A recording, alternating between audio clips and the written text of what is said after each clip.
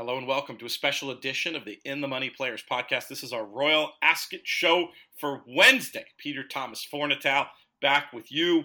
We're going to have a really fun show today. We've got two guests. Going to start off with a little bit we're recording on Tuesday morning. Then we're going to cut back to a fun recording from the pub on Monday night with Barry Faulkner. He'll be here in a minute, but we are going to kick things off with a woman you know from many different places, including work she's done on network television, on the Santa Anita simulcast feed, and of course on her fantastic Owner's Box podcast with Billy Koch. She is Michelle Yu. Michelle, how are things? I'm good, Pete. How are you? I'm very happy. Always love this week. It's so great to be back after a couple of years away, and it's great to have you here as well. What brings you over? Oh, well, I came obviously for Royal Ascot. That's the whole cup and caboodle of why so many of us are making the journey across the pond this week. So really happy to be coming over here and doing some racing shows. And my main focus of this particular visit is actually Thursday for the Gold Cup. Okay, great. We'll definitely look for you over there, and hopefully you're not working too hard. Hopefully you can once again, as you told us on a previous show, get a bag full of champagne. Oh my, that is like a must, right? I mean, for sure at some point tomorrow, because I'm not working on Wednesday tomorrow. We're just doing like rehearsals and stuff. There is a bag of champagne in my future, 100%. Excellent. We'll see if we can break out the seldom used In the Money Media credit card and buy you a bag of champagne. Oh, good. Then it's a definite. I was trying to scrape together my pennies.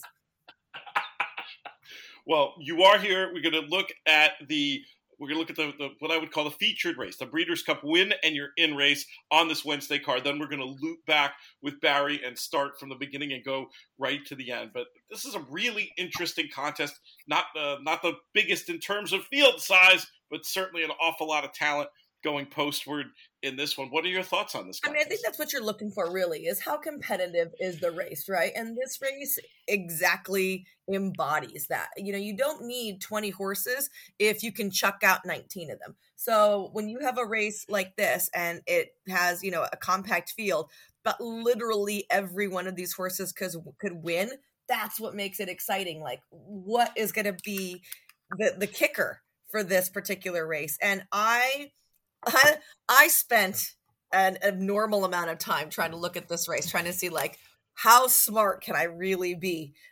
Pete, I'm like right back to the beginning. It's hard. The pace is hard to see exactly how it's going to unfold here, and that's the thing that I'm struggling with, and I keep coming back to again and again. Well, when you spun your top and looked at this race and went round and round, where did it? Okay, so the first thing I did was I looked at it. I'm like, state of rest. 100% this horse could win. Why is he 6-1 on the morning line? And then I clicked over to the next horse. I'm like, oh, that's why. Every time you go. I actually wound up on the Japanese horse. I thought he was really interesting here. A little bit younger, 4-year-old than, some of the older dudes like Grand Glory and Lord North. But I feel like this is the story we've seen throughout the last 6-7 months, is that the Japanese go somewhere and they dominate. Looking at his form, I feel like he started off his career really well. Honestly, his two quote unquote Mars, right, were the race that was on soft going where he ended up 4th, but I'll draw a line through that. Not everybody likes soft ground. And then the Japan Cup, and he finished behind Contrail and Authority there. He backed up the fact that he is a legitimate contender with his run in the Shima Classic. And I feel like when we're talking about this lack of pace, this horse has the advantage. He's not one of those, I need to come from the cloud closing types. Yeah, it's a good point. You make great points about the Japanese domination, and certainly Connections of Shahryar will be very, very pleased to see the forecast here, because when we talked about this race a couple of weeks ago, you're worried about the rain, right?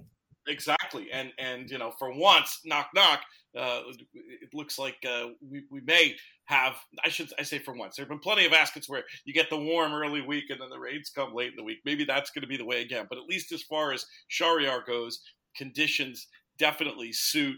And we'll talk about this race a bunch more later. I will get you to give me a quick comment on Bay Bridge, who is going to go as a heavy favorite always a little bit tricky to want the heavy favorite in a race where there's 5 contenders, essentially. And then, of course, the pace scenario is the other thing. But on form, I mean, the horse looks fantastic. Yeah, you certainly have to like him here. He's bringing in 5 consecutive victories. And his last one in the prep race, the Coral Brigadier, was a 5-length demolishing. Now, that being said, a lot of times when I look at these past performances, I'm, as an American, looking for notable names, horses that I know. I want to see what kind of form they've been holding, right? So when I look at Bay Bridge, I don't see that star power that he is beating out.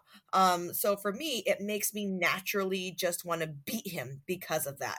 So if I was looking for an alternative horse, I would end up on either State of Rest or Lord North. I mean, Lord North is such a cool dude. He was 4th in the Breeders' Cup last year. He won the Dubai Turf last year. And then this year he won the Dubai Turf again in a nose decision or a dead heat. And I thought he ran excellently there. He prepped in the Tats Gold Cup. I still thought he ran okay in that particular spot. So he's a horse that just from longevity and constant bettability, I always like to play. And then State of Rest is really intriguing for me. He finished just in front of Lord North in the Tattersall's Gold Cup. He won the Cox Plate. He won the Prix de Gagné. He won the Saratoga Derby. So you're looking again for horses that you might know from a U.S. basis. And State of Rest is certainly the dude when you're looking at that. He loves this distance, although he has never run at Royal Ascot before.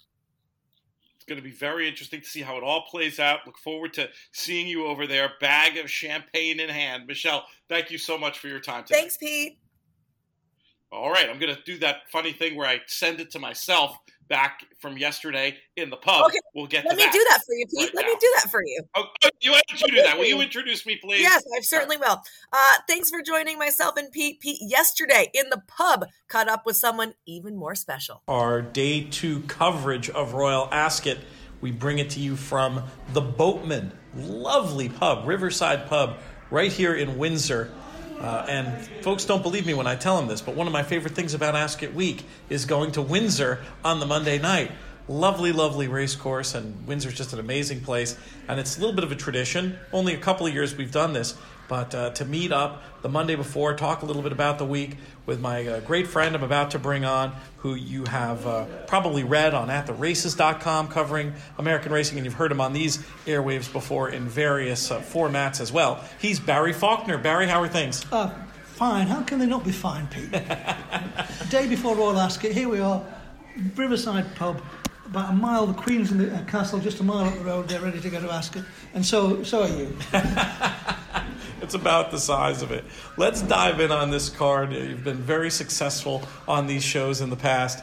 We're going to get things going with our very first race on Wednesday, which I believe is the Queen Mary, if I'm remembering the race card correctly. The Queen Mary Stakes for 2-year-old fillies going 5 furlongs. And oddly enough, one of the first places we look over here in one of our races is to one of your trainers. Right. And of course that is Wesley Ward. He's won this race 3 times in the last 7 years.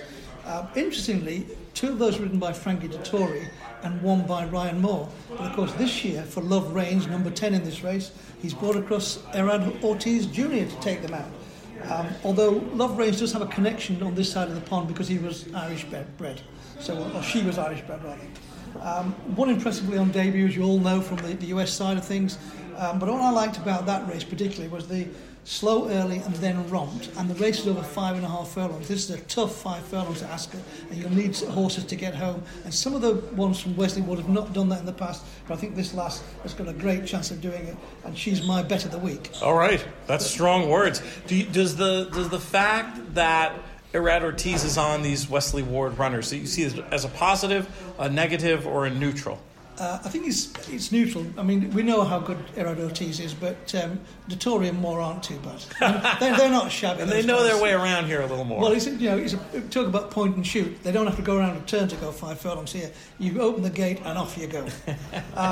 Any others to come with her here? Well, again, if he wins, it'll be 4 from 8 for Wesley Ward. But there are a couple of others, three others, Dramatise and Yarsat, both trained by Carl Burke, number 3. I didn't get Yassat's number is 21. Both have got good form, good speed numbers. The former does look the first string on the back of a strong run at Newmarket. That's dramatised.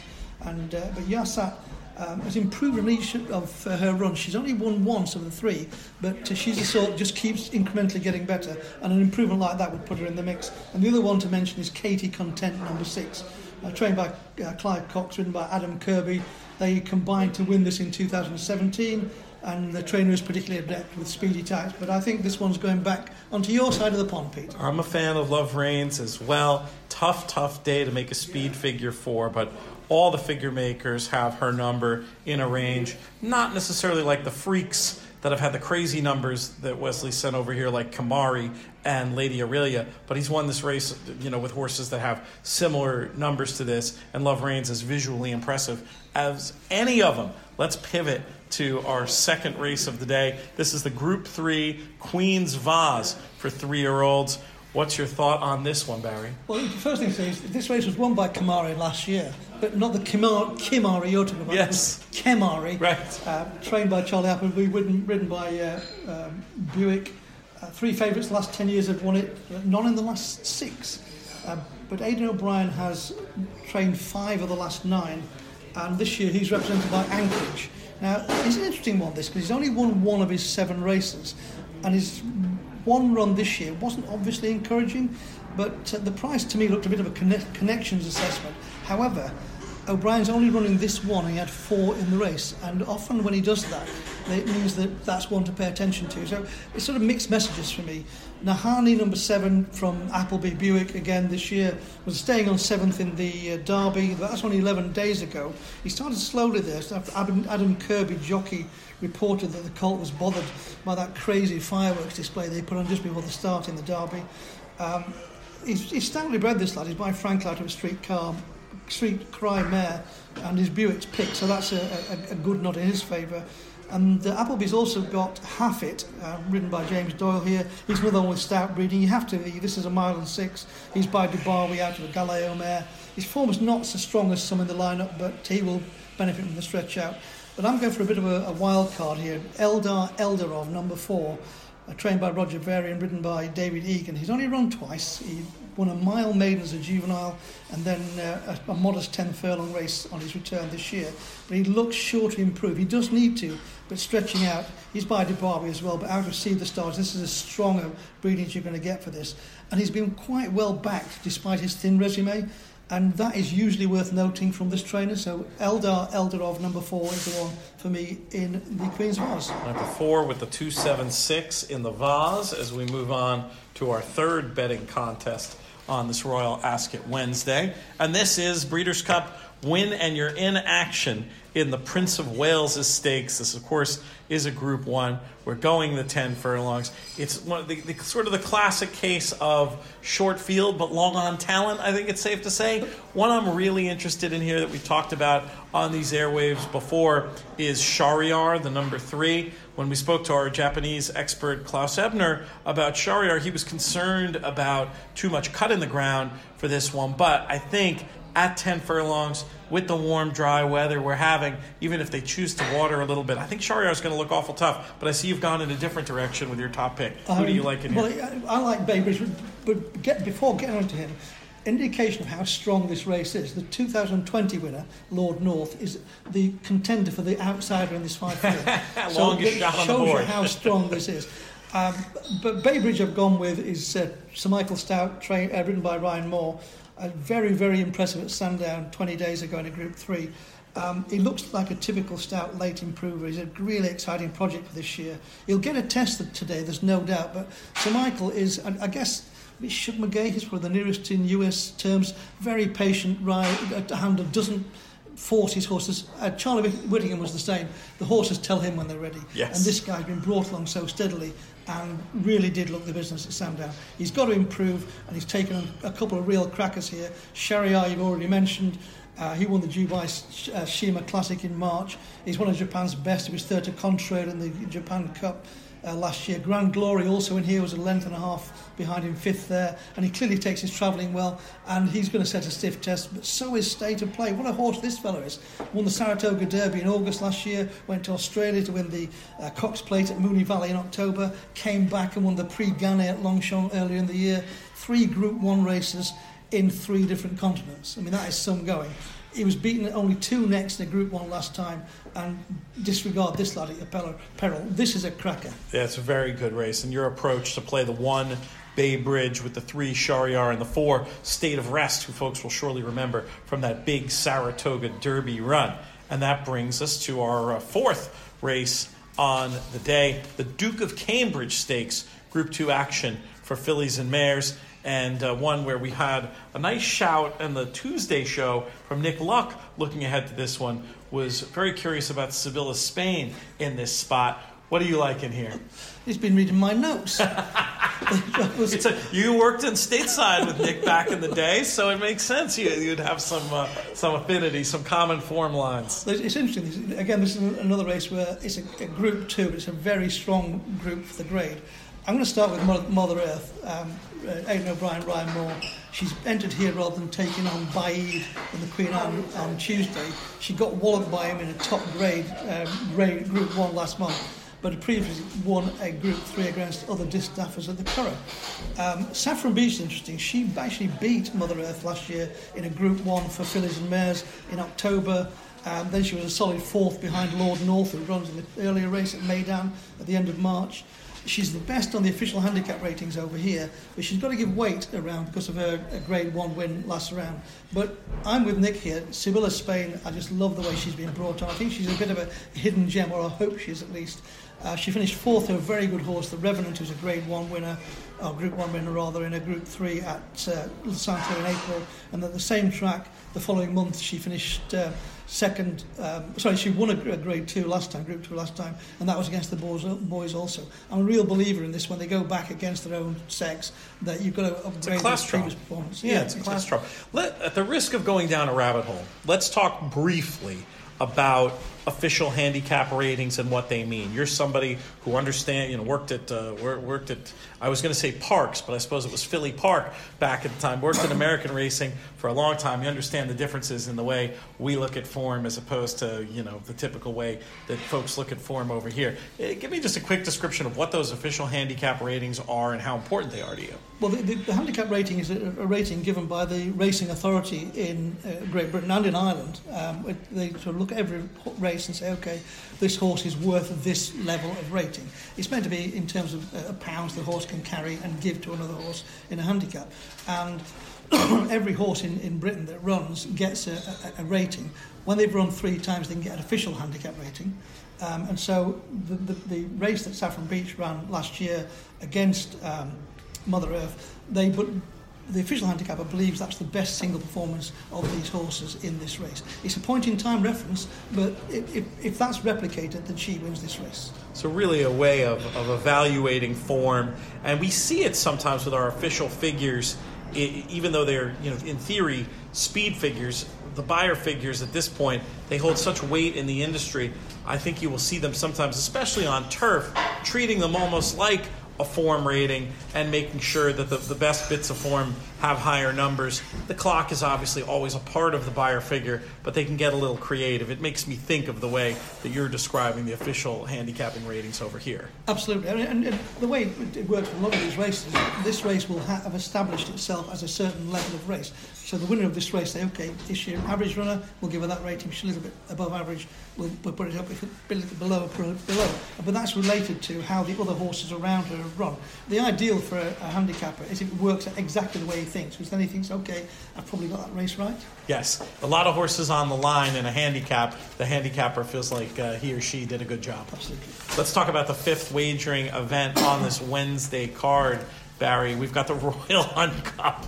This is one that's going to be pretty unfamiliar to USA viewers, but that doesn't mean you can't have some fun and try to have a bit of a bet on it. Tell us what we're dealing with here. Well, I think there are 33 entries for this race, 30 odd to run. They're going to be spread all over the track, so the post position, believe it or not, even though it's a dead straight line, is actually quite crucial depending which side of the track is or perceived to be running the quicker, or which side of the track the pace horses are. So I've got a bit of a spread across the gate, and I've come up with 4 here. Give you an example of why this race is a tricky race. The £1 trifecta last year for this race paid £5,002.82. So it's not an easy race to get the winner of. Often in a race like this, you're looking for good, hard-knocking types who've run well in big field competitive handicaps of the past, or horses that look like they're group horses in a handicap, the horses that are still progressive and likely to improve, and the official rating they've been given underestimates their talent and their ability.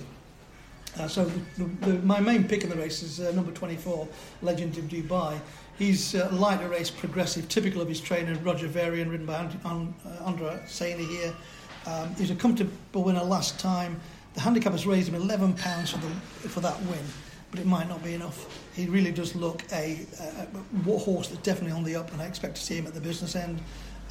If we look then at the 7, Bud Pedro, I'm doing them out of order on my list here, Jesse Harrington and Shane Foley. He won a big field handicap at Leopardstown in August, 27 runners in that race, and he wasn't beaten far in a similar race next time out. He was always to the rear last month at the Curragh, but he's a player on last year's form. These are the sort that time and time again come out in this type of race and run well, and he's a decent price as well. Dark Shift is interesting. Charlie Hills, number 27. He's booked the Australian champion James McDonald for this ride. He's another one who won last time and got a weight rise, and again he could be capable of shrugging it off. And this jockey is one of the best in the world, trust me. Yeah, I was going to ask you to tell people a little bit about McDonald. I know according to sort of the official ratings on riders you were mentioning to me off air, considered by some to be the best. Yeah, the thoroughbred ratings rate horses, trainers, jockeys, etc. And James McDonald is always on or close to the top of that table, and he's the top man down under, and he's over here obviously to ride the Aussies later on in the week, earlier in the week, and the booking here looks a significant booking to me, and again top jockey is. And the last one I want to mention is another quite a big long shot. He's called Bless Him, number 12, trained by David Simcock, ridden by Jamie Spencer. Now, he was steadied early at York last month, going a mile. Now, the mile at York, they go around a turn. He never really got into that race. And this straight track should really suit him better at a big price. And he's got the ideal rider. There's no one better than Jamie Spencer for getting a horse smuggled late into the race. And he's certainly been the fray at the business end, I should think. He gets a lot of critics, Jamie, because for the way he rides, but he always says, don't like the way I ride, don't back my horses. You've got to know the way this guy rides. There's no better come from behind rider than Jamie He's Spencer. amazing. Think of the great, it's not the only club Rosario has in his bag, but the way that Rosario sometimes on a closer will pull a little bit extra out at the finish. I mean, that's Spencer in a nutshell, right? It was. Years ago, there was a jockey called Harry Ragg, and he was known as the head waiter because he waited longer than anybody else. And if anybody's taken on his mantle, it's Jamie Spencer. Great stuff. Let's talk about the 6th race on the day. How appropriate. We're in the shadow of Windsor Castle. So let's talk about the Windsor Castle Stakes. Yeah, the Windsor Castle Stakes, unfortunately, is probably the least good of the 2-year-old races. It's a listed contest over 5 furlongs. Only 2 favourites won in the last 10. They were both 7-2. It's usually a very open race. Last year's winner was 22-1.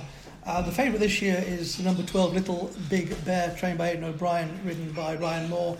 He was a short-head second on debut, but won second time up. He's got the best form on offer here, but don't forget, we're in a situation where we're expecting some of these horses to move on. Now, going up for the one from your side of the pond, I was very early on getting on the Wesley Ward bandwagon when he first came over in the late 2009, I think, was Strike the Tiger, right? Exactly. Wasn't that the first one? And I had a really good year that year, and I've swallowed it obviously avidly ever since. Now, this one was only beaten ahead on debut behind an experienced runner who was an even money shot that day. This is not the strongest 2-year-old race at Royal Ascot, so I'm obviously going to have a few of my English pounds on this one. Star of Lady M is interesting. She's trained by in Yorkshire by an Irishman called David O'Mara, and he's booked the Irish champion jockey Colin Keane for the mount. She's only been beaten once in 4 starts when she didn't handle the track at Chester, which is not to everyone's liking. A very tight turn.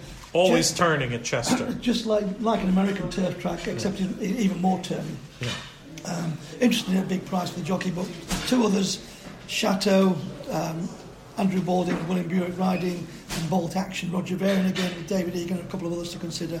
Quite an open race, and I'm happy to let Seismic Spirit carry my few All right, pounds. we'll make that the top pick. Do me a favor and look up the number on Bolt Action. I'll remind USA fans that O'Mara, very much of a familiar name from success he's had in our part of the world with the Mondialiste. Correct. Who won the Woodbine Mile and ran well in the Breeders' Cup. Was that first second in the Breeders' Cup Mile, maybe? Something like that. You've done well. I mean, David O'Mara's a very, very good trainer. Say he trains in Yorkshire. And I've just lost my Wi-Fi connection. So I think it's back. It popped back on. Here we go. Because you looked at it, Pete. That's what you scared it into action. Right. So wonderful pub, not the best Wi-Fi. Bolt Action. Excellent lunch. Great fish and chips. Number 1, Bolt Action. Okay, number 1. So yeah, but we're looking for you make a good point. I was a bit dismissive of the Ward Runner in there, but you make a good point about the established level of form that's needed to win this. Maybe not so high as in a race like the Queen Mary that we started the show with. We will finish the show with a look at the 7th wagering contest on the day, the 7th and final, and it is the Kensington Palace Handicap for these 4-year-old fillies and mares on the Old Mile. Tell us about the Old Mile. Well, the mile trip that we see earlier on in the Royal Hunt Cup is a straight mile. Off you go, up to the Golden Gate, straight down the course. The Old Mile is a round mile, with one turn in it, which comes about 5 furlongs after the start, and it makes it quite a charge to get there. And we've got 20 runners in this maximum field, so if you're drawn on the wings, it could be a bit of a tricky one. The shortest price one here, I think, was I saw earlier on Hazia, Joseph O'Brien. She's entered in a Group 3 in 10 days' time and a Group 2 at the Curragh next month. Clearly held in high regard, may be a handicapper. A group horse and a handicap. Currently a favourite on the list, just come up on my screen here. Wouldn't put anybody off having a bet on her. She looks the type. White Moonlight, trained by Syed Brinstraw, ridden by Danny Tudhoe. Now he's a very useful jockey who was originally booked up on Soft Whisper, but Soft Whisper didn't get into this race. Was number 23 on the list as a reserve in case others come out. When I first saw that he was on this horse, once he switched, I think this is the best one. So it's not quite as much of a plot as I thought it was, because I quite fancied Soft Whisper as well. She's only run 5 times. She's got bare minimum races to get a handicap mark. But Tudhope's a very good jockey. He's based in the north of England. But he really is worth keeping an eye on. If he's on one of yours, don't worry. So I've made her rather my pick in this race. The other one to mention is Improvised. Again, David O'Mara, David Egan, was second in a listed contest 10 days ago, going 7 furlongs. Never gone this far, but on breeding, she should get it, and I wouldn't be surprised to find her getting involved as well. 17, 6, 23, and 19. Do I have that about right? That's about right. Excellent. All right, while I have you, and maybe you haven't looked too far ahead yet, but is there anything happening later in the week that you feel like you just must get on record as a horse that you're interested in betting here at Royal Ascot, or are you really more focused on day at a time? We only just got the final declarations for Wednesday, so feel free to punt that question down the road. But curious if there's anything in particular you're fancying. Would I be so rude? to a good mate of mine. I'm trying to find the horse now. The Australian horse in the what is this year the Platinum Jubilee. Of course, it started out as the Golden Jubilee, and then it became so the Golden Diamond Platinum Jubilee this year, and that's on Saturday. And I'm going with the Aussie horse from Chris Waller, Home Affairs. Yes. Just love his form. Interestingly, the Racing Post show him rather as a 3-year-old, because in the Southern Hemisphere he still is a 3-year-old because of the different breeding season. And of course, if he was a 3-year-old, he's not in our terms. The Northern Hemisphere is a 4-year-old. He wouldn't be eligible for this race because it's open to 4-year-olds and upwards. But he gets in. He does have a slight weight disadvantage because of his the fact that he's born later in the year than other 4-year-olds that are in this race. But I just think his form is red hot. And the Aussies have got really, really good sprinters. We've seen it year on year as they come to this meeting. the two, in the last sort of 20 years, the two key features of Ascot for me, the Australians coming over and winning races, and the Americans coming over and winning races as well. And it's been another cracking race between Wesley Ward with Campanelle there and Chris Waller with Home Affairs in this race. But I think Home Affairs, I've already backed Home Affairs anyway. I'm super interested to see how Campanelle gets on, bidding to make history as the first American to win at 3 different Ascots, and then to go for style points to do it in 3 different races. How cool of a story would that be? That would be a fantastically cool story. Not the first one for Wesley Ward, of course. Right. It's going to be fun to watch this week. Really appreciate your time today, and I think we got to go catch this boat and get down to the race course. What do you think? And find a few winners, Pete. That's the plan. That's the plan. So we'll say thank you one more time to our friends at the Boatman. Come check it out here in Windsor. Do not overlook Windsor on the Monday when you book your Royal Ascot trip next year. So thanks to the aforementioned folks, and thanks to everybody out there for checking out this show. May you win all your Royal Ascot photos.